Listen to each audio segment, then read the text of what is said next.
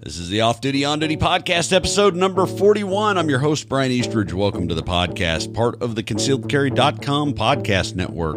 The Off-Duty, On-Duty podcast, we take topics relevant to today's gun owners. We tackle them from the perspective of everyday concealed carriers and on-duty law enforcement officers to give you both angles of discussion. Today, I'm joined by Rob Beckman from Firearms Trainers Podcast. We're going to talk about, Rob's got some more questions for your friendly local cop. First, word from our sponsors. Title sponsor, Excess Sights. Check them out. Link is in the show notes. CCW Safe. Legal service membership for concealed carriers and law enforcement officers. The most comprehensive coverage by the most experienced team. The Off-Duty, On-Duty podcast, we can save you 10% off your membership when you go to checkout. Select your product and enter code OFFDUTY10 for $10 off of your membership. All right, as always, EDC Belt Company, the foundation belt, most comfortable, functional, concealed carry belt on the market, hands down. Check them out at edcbeltco.com. As always, all of the sponsors are in the show notes. Welcome back. Rob Beckman from Firearms Trainers Podcast. And, last time we talked about motor vehicle stops. That was one of our deals. And we both kind of had some more questions. I love having you on the show because you ask me the questions. So it's awesome. Yeah. And here's the first one that came up. We talked about last time, when you're in a motor vehicle stop, it's yes sir, no sir. You take your ticket. You roll through the stop sign, was doing 2 over speed limit, whatever it is. You're just not going to win on the side of the road. But here's the big question: if I'm a concealed carry holder, I get stopped on the side of the road, and I don't get arrested, but they decide to confiscate my firearm because whatever jurisdiction is, that's their standard operating procedure. What should I do if it gets confiscated? Well, if it's me, after the traffic stop's over, you go back to the trunk and get your backup and put it on. No, kidding. But kind of not really kidding. But a couple of things with that. One, you're going to have to go to that agency, find out who it is and where they're taking it. And it's kind of it can be kind of a pain to, and I haven't heard of that happening much, but it does from time to time if there's some other circumstances going on that they're like, well, we just assume go ahead and take this. And some states, it's in their statute that's a no-no. Oklahoma is one of those. If there's not some other criminal charge associated with it or some other articulable reason, then we're prohibited from doing that. But yeah, you're going to have to go to that jurisdiction and find out what their procedure is to get it back, which brings me to kind of my second point is if you don't know the serial number to the gun you're carrying, you should have it written down or saved somewhere because that gun could go into an evidence room and get, mismarked, mistagged, or set in the wrong spot and maybe not tied in with your name. And you might have to find that by serial number. So, and that's all very jurisdictionally dependent. Some places are a well-oiled machine, and some places, it's a basement with a wall locker, and some guy goes down there once a month. I mean, in a smaller agency. Yeah, and probably it based upon the size department too. If you've got a small town, they're going to have the locker. If you're in a big city type of thing, they may have one warehouse of all the evidence, and take it for. I think the most recent, you hear about the shootings in Chicago and places like that, but they're confiscating over 100 guns a day. And you go along and think about, if yours gets caught up into that, how are you going to get it back? And one of the things that I've done is not only do I have the serial number for it, but I also have a picture of the firearm that I keep filed away. So if somebody goes along and says, well, describe it to me. Did it have the brown handle grips to it, or did it have the black handle grips? And I can say, well, hell, here about if I just show you the picture of it, and we can match it from that. Cause I got in the picture, the serial number easily sewn as well as the major, characteristics of that firearm. Yeah. Something else like twice a year, I go through and inventory all of my firearms, and by serial number, by value, all that. And I keep a list of that in, saved on a hard drive, saved on a hard copy list in my gun safe, and a picture of the hard copy list, in the photo vault on my phone. So I've got several redundant things there, but one of the things you got to, if you are carrying your concealed carrier, one of the things you need to be aware of is if you do have to go get a gun back from an evidence room, it's probably going to be a 2-day ordeal because they're not going to give you the ammunition typically the same day they give you the gun. And that depends on the agency. But a lot of them, their standard practice is we're not going to hand you a gun through the window and then hand you ammunition through the window. And I kind of get it because, some of the public, they're not as responsible as maybe like you and I, where we're not going to go, all right, well, I'm just going to load this right here at the window. Hey, I'll be out here in the car. Thanks, whatever. But that, it can be a real inconvenience for sure. Mm-hmm. I could imagine. I mean, you look at it from the officer safety standpoint and, they don't want to hand you a gun and bullets at the same time. Yeah. Even if there's no malicious intent, Right. It's just not. Well, for one, if you came walking into the front of the police station and you saw some guy in front of you who just took something out from the window and started loading it in front of you, you would be freaking out at that point. Okay, what's going on? And, same thing, police officers, walk through lobbies, that, just doesn't look right. And that's where, it's separating it or maybe making you walk the gun out to your car before they come back and give you ammunition. Those kind of things may make sense. Yeah. Well, let me get one other little quick point on that. I know a lot of guys like to carry Gucci Glocks and custom 1911s. And I had a personal friend of mine that had his $8,000 custom 1911 was stolen and subsequently recovered. And it did not make it back to him in the same condition that it went to the evidence storage. Whether it was the burglar that took it or the handling after the fact, most, your average law enforcement officer is probably not going to have a big appreciation for what is a C.T. Bryan chopper or, some a highly polished, piece of machinery and everything. Yeah, that is for sure. I love Jason Burton's work is some of my favorites with Heirloom Precision. He didn't pay me to say that because he doesn't have to, but I'm probably not going to tote one of those as my defensive carry gun because, it would break my heart to see it hit pavement. So, yeah.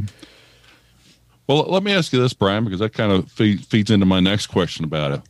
What happens if I actually do use it? Now, obviously, I go along and I'm going to legally defend myself.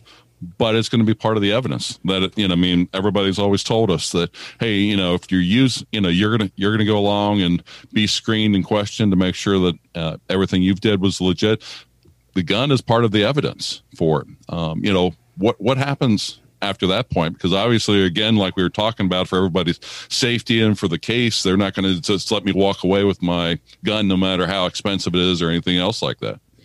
Well, and being in and around the circles of CCW safe, I've seen, been privy to cases where things like that have happened, and it runs the gamut of you may never see it again.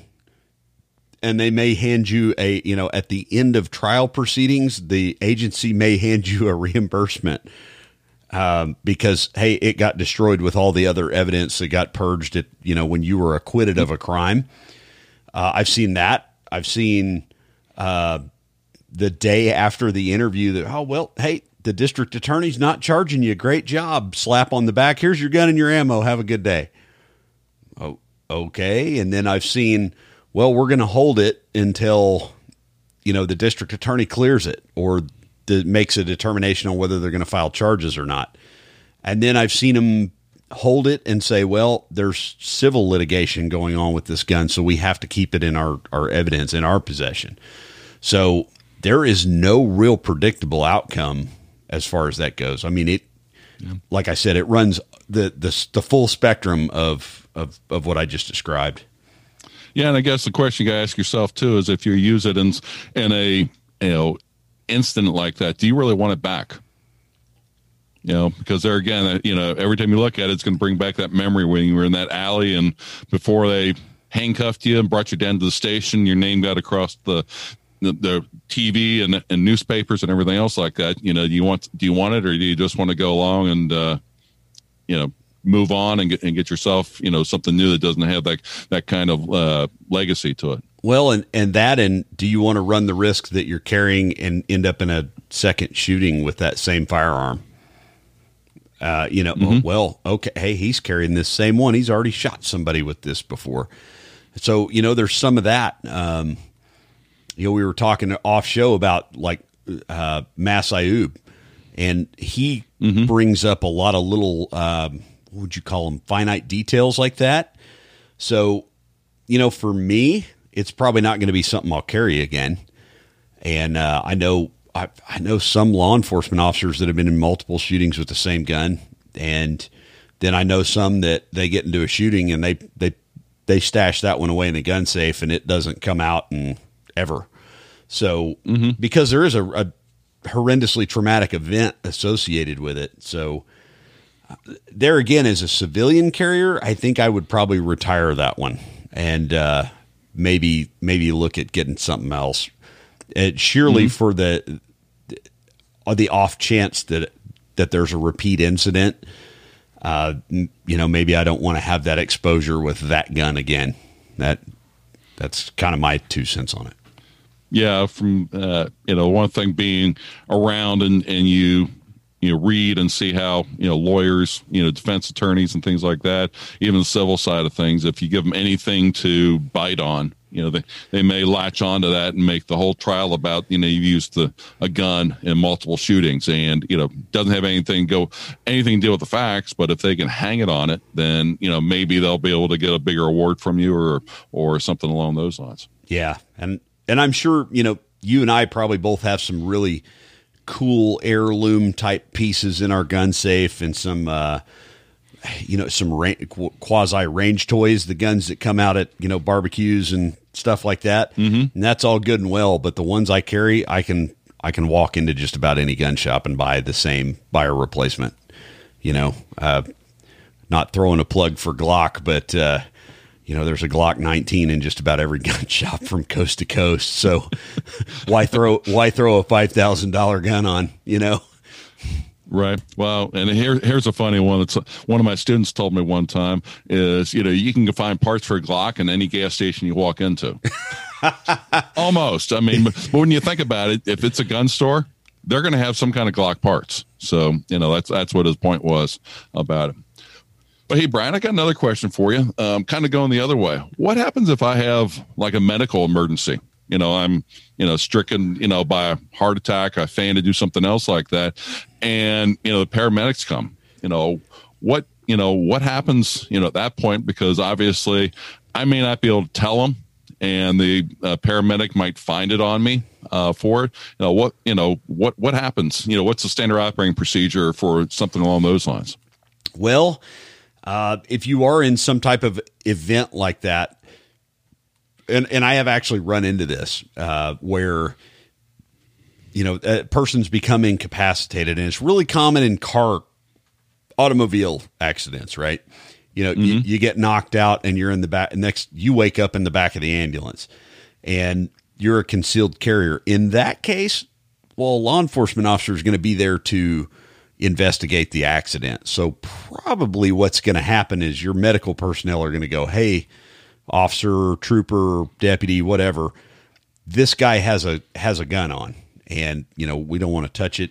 You may have a paramedic that's a gun guy and goes, hey, I know how to get those DCC monoblock clips off your belt, and secures it. It's probably not going to go to the hospital with you. It's probably going to get turned over to a law enforcement officer, or it's going to stay in the ambulance until a cop comes and gets it. And it may get released to a family member.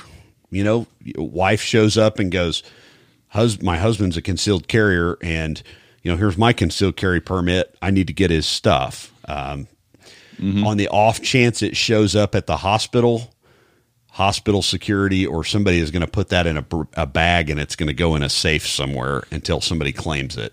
On a and I've seen all variations of this over time. I've seen people that were incapacitated. The one thing in the generation of smartphones that most smartphones have is even if they're locked, there's a way that you can get an emergency contact. And I've used those before on scenes where, you pull up the iPhone or the Android and you hit the emergency button on it and it says contact so-and-so. If I'm incapacitated, and you can put notes in there on my iPhone, it's like, I was a pretty avid cyclist for a while. And I thought, man, I would hate to be unconscious over here in the weeds and have some guy, an ambulance show up and not realize that A, I'm an off-duty cop, and B, I'm carrying a gun in my spandex suit here somewhere. So on that emergency deal, it had my emergency contact. It had off-duty law enforcement officer, allergies, medications, PS, probably carrying a gun. So, they would at least have a little forewarning on that. The good thing, I think, you think it'd be fair to go along and say that most paramedics these days are not going to be completely freaked out. I would say 20, 30 years ago, if they found a gun, it would be like, oh my gosh, this is, some criminal or, an undercover police officer or something like that, which would really, kind of pique them. But, nowadays I think concealed carry is common enough to where it's like, oh, we got another one with concealed carry and move on from there. Yeah. And I have a couple of friends that work for an ambulance service, and they don't really seem to make a big deal out of it. But when they're doing medical, life-saving, whatever their procedures are, you're not going to have a gun on when they do that. And I completely understand why. A closed head injury, sometimes people freak out, or have a bad medical reaction or whatever. So they're likely going to have you disarmed, whether you're conscious or unconscious, and there's likely going to be a law enforcement officer there. But I don't think, I'm with you, I don't think in the last 20, 30 years since it's come to prevalence, I don't think nowadays it's quite as big of the, the red flag alarm as it might have been, in the 80s. What's your suggestion, when you're thinking about these medical issues and things like that? If, my wife gets there, or even if I'm, I had a real bad knock on my head and I want to go along and be, up front and tell them, how do you think the best way of doing that? Probably screaming out on top of my lungs saying gun probably isn't the best thing in the world to do, but what do you think the best approach would be to tell an officer at the scene or a paramedic that, hey, I got my Glock on my ankle, something like that. I got my Ruger in the back of my pants type of thing. I'm laying on the gurney so that they, understand, why I might be a little incapacitated or uncomfortable laying on my back on the gurney until that gets removed. Yeah. And the flip side of that is, do you want somebody trying to take a gun off of your person that doesn't know how a gun operates? If you're coherent enough that you can say, hey, I have a holster on my ankle, leave the gun in the holster and just peel the ankle rig off there, and here's how that works. If you have the presence of mind to do that, and then if you have a loved one at the scene that's legal and meets the parameters to be an armed citizen or somebody that you can entrust that with, yeah, absolutely. Hey, my wife's here. There's a gun on my ankle. She knows how to do all that. Can you get her up here to take that off of me? Or, I carry an appendix rig a lot. I don't want somebody reaching into my pants and pulling my gun out of the holster to try to secure it. So most of my, my off-duty rigs have some type of clip, that DCC clips or some type of monoblock clip that's really rigid, and say, hey, just peel those off. Don't, or cut my belt off. I know a guy that has a belt company, so if you cut that off, I'll just get it replaced pretty easy. Yeah, they'll probably give me a free one, I think. I don't know. Is that a free replacement or a free lifetime replacement?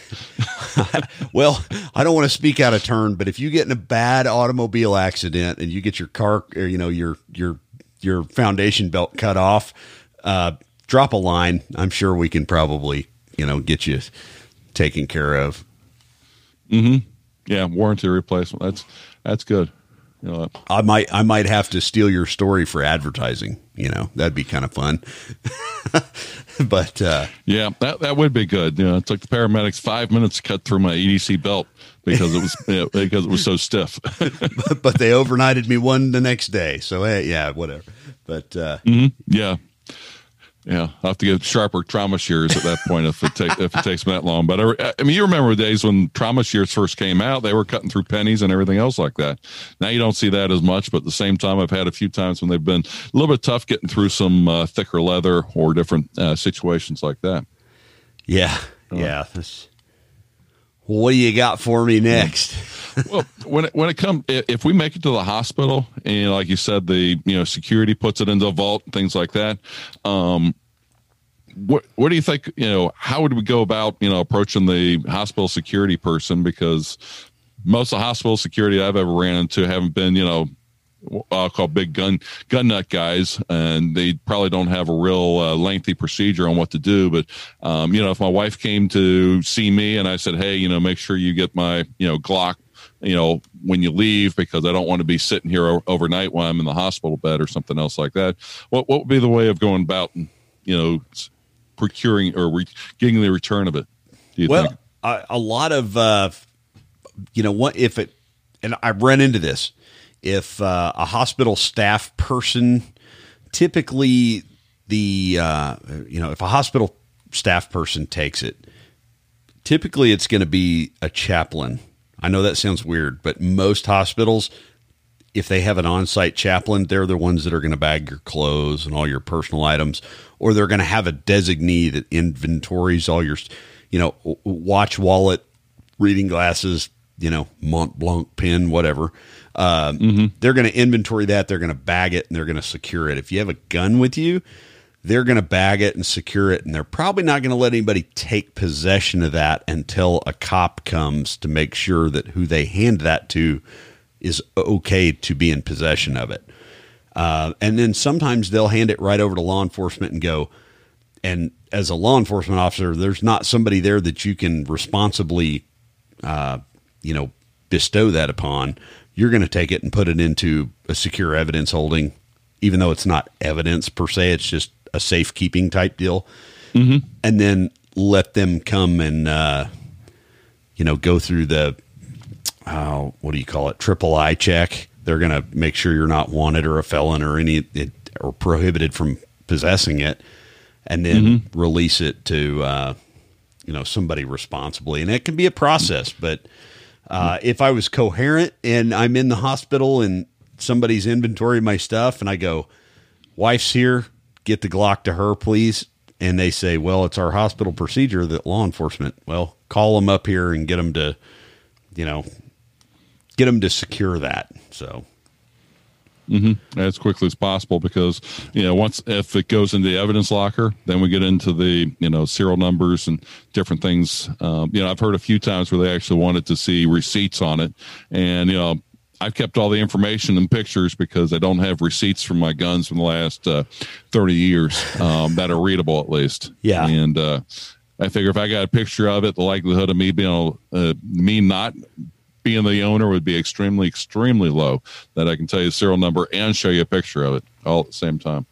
Yeah. Let me ask you this. You touched on this a little bit about your friend, but what happens if my gun gets stolen?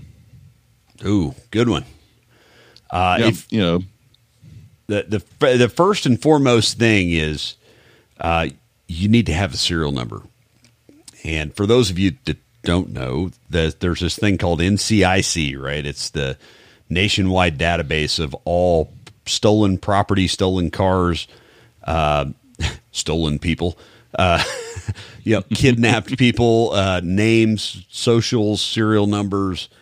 It's not some secret squirrel deal. If your car gets stolen or you have, your color TV gets stolen off your wall, if it has a serial number on it, that gets entered into that database for a length of time. And any law enforcement officer that contacts that, and there's some actual insurance agencies that have access to that information, they type that serial number in and it says, hey, this is stolen from this location. Here's the report number of the originating agency. Here's the contact number of the originating agency. And the originating agency keeps all of the, how would you say, all the hard data, name, birth date, address, contact phone numbers, and all that. So if you can get the serial number passed along, that's a really big, important piece. And that way, if it shows up at a crime scene sometime later, yeah, this guy over here reported that stolen. And I've seen that many, many times. But yeah, call the authorities and have now, like with computer-based reporting that a lot of agencies are using, you can actually upload photos of that thing and attach it to a crime incident report. It's pretty cool technology. But the critical thing is have, the make, model, caliber, serial number being number one. So now with the older guns, especially, the serial numbers weren't unique, were they? Because they were just unique by manufacturer. That's true, which is one of the reasons you need to have the manufacturer's number, because I've run into that as well, where I've called in a firearm and just called in the serial number, and they read back, hey, is that a Winchester lever action rifle? Is that a Remington? Is that a this? Is that a that? Because the serial number range for this falls into all these categories. And then you say, okay, this is a Remington Rand 1911, and this is the serial number. And they go, okay, is it this? And there's several other descriptors that can really become critical. Mm-hmm. Now, if my gun gets stolen and it's used in a crime, can I get that back at all, or is that going to be locked up in evidence in the trial and everything else like that forever? That is likely. You're probably never going to see that one again. And because it's now evidence in a crime, it is a really, really difficult process to try to obtain that or to get it back. And I've seen that as well. And would I even want it back? Because if it's in NCIC, how would that ever get wiped out? Saying, hey, Rob got his Winchester returned to him, so that if I get pulled over and somebody checks it, does like, wait a minute, this got stolen 10 years ago or something else like that. Yeah, there's a record of it being stolen and recovered and then released to the owner. There's a disposition attached to pretty much everything in there. Now they purge. If I'm not mistaken, and I don't want to talk out of school here, but there are certain property items that they purge out of the NCIC system. Your 1983 Betamax, they're after a certain amount of time, they're probably just going to purge that and call it, well, it's really not that critical. On firearms, I don't know what the time limit on that one is, or if it's indefinite. On vehicles, they're indefinite. I know that. Until there's been that like a certain length of time, and then an insurance company can come along and say, we've paid out for that. It's an unrecoverable loss. So they'll expunge it after, I don't know how many years. I'm at the end user level of a lot of that stuff. So a lot of the nitty gritty details, but yeah, if your gun's used in a crime later, you're likely never going to see it again, which kind of goes back to my point. Your $5,000 custom gun looks, it's a cool range toy, but for the rest of us, carry something you can buy over the counter. So, yeah, well, I know I had a family member one time go along and get a gun stolen. And the good thing about it is if you've got like NRA membership or you've got homeowners insurance, you can get reimbursed for that loss. Without too much difficulty. In fact, all my family member had to do was supply the police report to the NRA, and they cut him a check for his loss and sent it to him. No problems at all. Which is one of those benefits for having membership or having coverage on different things. But if it was used in a crime, I don't know if I'd really want it back, unless, of course, it was Grandpa's 1911 from World War I, and has a lot of sentimental values from that standpoint. Yeah, But that could be tough trying to get something back once it gets used in a crime like that. That's tough.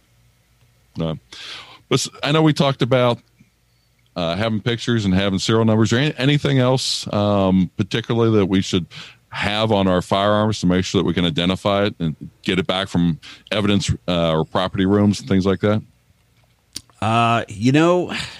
I've seen people apply what they call an OAN, owner applied number. That's, it's unique to you or whatever, and conceal that somewhere. You used to see back in the 50s, a lot of guns out of the 40s and 50s, a lot of classic vintage firearms. People would like emboss their social security number on it. I don't recommend that. I've seen that. Yeah, you've probably not anymore, at least.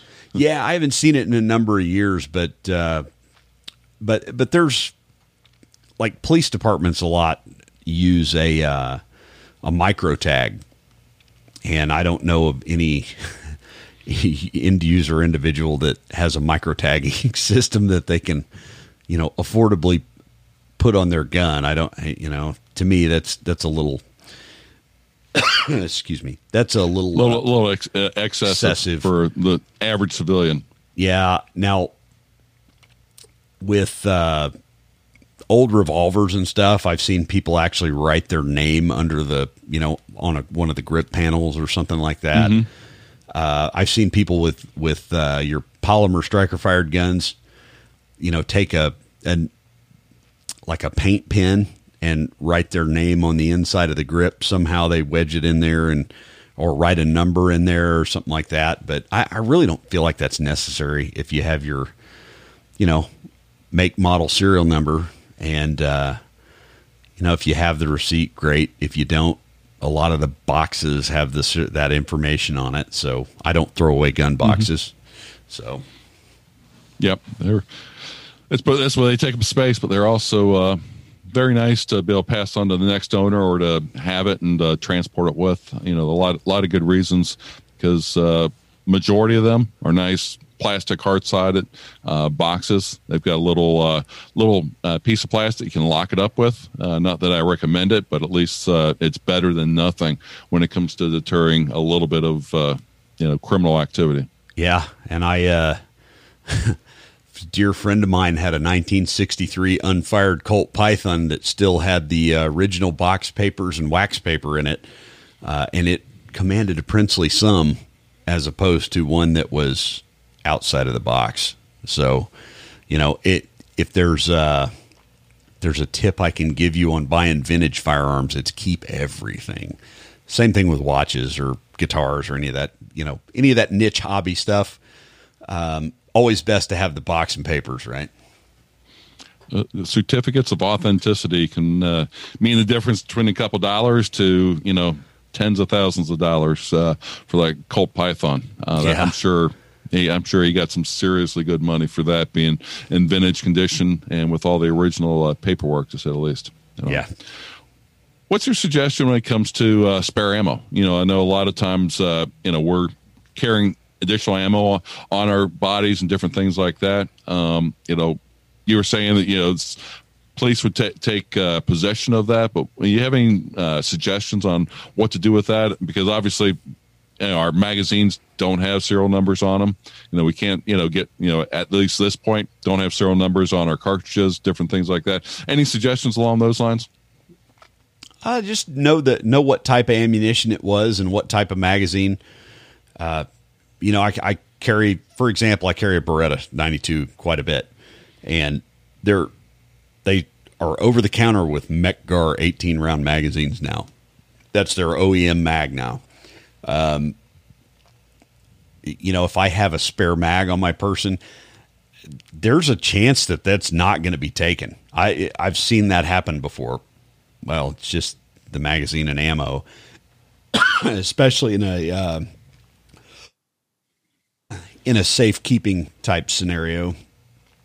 But at least kind of have an idea of, hey, I had a Glock 19 Gen 4 mag or Gen 5 mag with an orange follower that was loaded with 15 rounds of Spear Gold Dot. If that gets taken, if that's taken from your person and booked for safekeeping, it's good to have a description of that. And like I know my agency's procedures, we unload the magazines and we put the gun, we put the ammunition in a separate container, a separate envelope or something. And we account for every single round of ammunition that comes out of that magazine or the firearm. Even down to, it was a 15-round factory OEM Glock magazine loaded with 15 rounds of this ammunition, plus it was chamber loaded with 1 round of this ammunition or the same. So, most, especially if the police take it, just depends on where you're at. There's just a wide variety of procedures and policies out there that can have a bearing on how that stuff is inventoried. And the bottom line in that, though, was spare ammunition. If you lose a magazine and 15 rounds of ammo because it got lost in the shuffle, what are you out? 20, 30 bucks, maybe 50. Yeah. Small price to pay for, the convenience of getting your gun back at some point. So, yeah, you definitely have to weigh the benefits of filing a complaint versus just going along and saying, "Hey, I got the most expensive part of it back. I got the $600 gun back, and I'll forget about the other part of it." Yeah, so, and good. Go to your local sporting goods store and buy another OEM magazine. And I don't know about you, Rob, but every gun I own, I have a ton of magazines for, because that's the number. That's the Achilles heel of the gun, right? It can't work without that. So,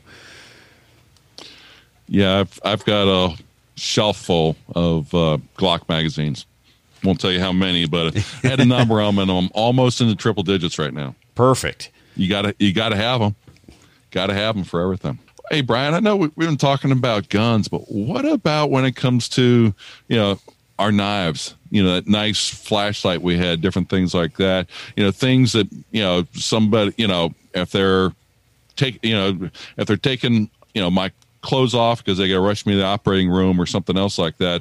Obviously, somebody's going to be inventorying that stuff, but do they worry about knives like they worry about guns and even their some flashlights, tactical kind of looking flashlights? Would they be worried about that, or just throw it all in with the my shoes and socks and underwear? That's probably going to be shoes, socks, underwear, pocket knife. Now, depending on where you're at, California is really restrictive on what the overall length of that knife is and how it opens, and whether it's fixed blade or lock blade, or there are some places that get really wrapped around the axle about knives too. And there again, I'm a knife geek as well. I have the great fortune or misfortune of calling, one of the former Forged in Fire champions was one of my coworkers, and I've got some nice custom knives, but I'd stick a Benchmade or a CRKT in my pocket because I don't want to run the risk. Counter, you can buy a new one, right? There you go. I'm out $30 or $150. Well, which I don't carry Benchmades when I'm off work very often, but just with the whole auto knife thing is still kind of taboo in some places, but you kind of gotta. I don't think knives have the same overwhelming impact on people's psyche when they see them that firearms do. Now, that being said, we've probably all seen the movie, Rambo back in the early 80s. And, if you roll into the hospital with a 13-inch Bowie knife stuffed in your pants, that's probably going to get somebody's attention, right? That's probably going to be a little not so innocuous, so to speak, but somebody, you got a Spyderco or something in your pocket, and that, I don't think anybody's going to freak out over that. It's probably. I was actually thinking when you said that, rolling into the hospital, the knife Crocodile Dundee. Yeah. That's not a knife. This is a knife. Yeah, and fortunately, my brother Sean Shropshire from SDS Customs, he's hard on my wallet. And I'm like, yeah, I'm not carrying that. I love that knife and I'll take it hunting. But it's not going other than to the woods with me, you know? Yeah. Got a question for you. When it comes to when they confiscate your firearms, say like, go along and I know on my podcast, we've talked about red flag laws before, different things where the police come and take things. Are they required, or at what point are they required to give receipts out? And what I'm specifically thinking about is, during Hurricane Katrina down there in Louisiana, they were confiscating firearms, never giving out receipts. And then I know months later we were seeing all the guns in warehouses rusting away, and they had no way of returning them, and people had no way of really claiming them because they were never given a receipt to say what they actually did take or where it was stored at. What are your thoughts on something like that? When and where do we get receipts? Well, man, that Katrina situation was a travesty, and I think the NRA did a pretty fair job of trying to, enact some form of justice for the people that were deprived of their Second Amendment right. That one's still a sore spot with me, but receipts, that a lot of agencies don't give them. They just say, hey, this will be logged into our report. And a lot of that because there's online computer reporting and they just don't print out a receipt.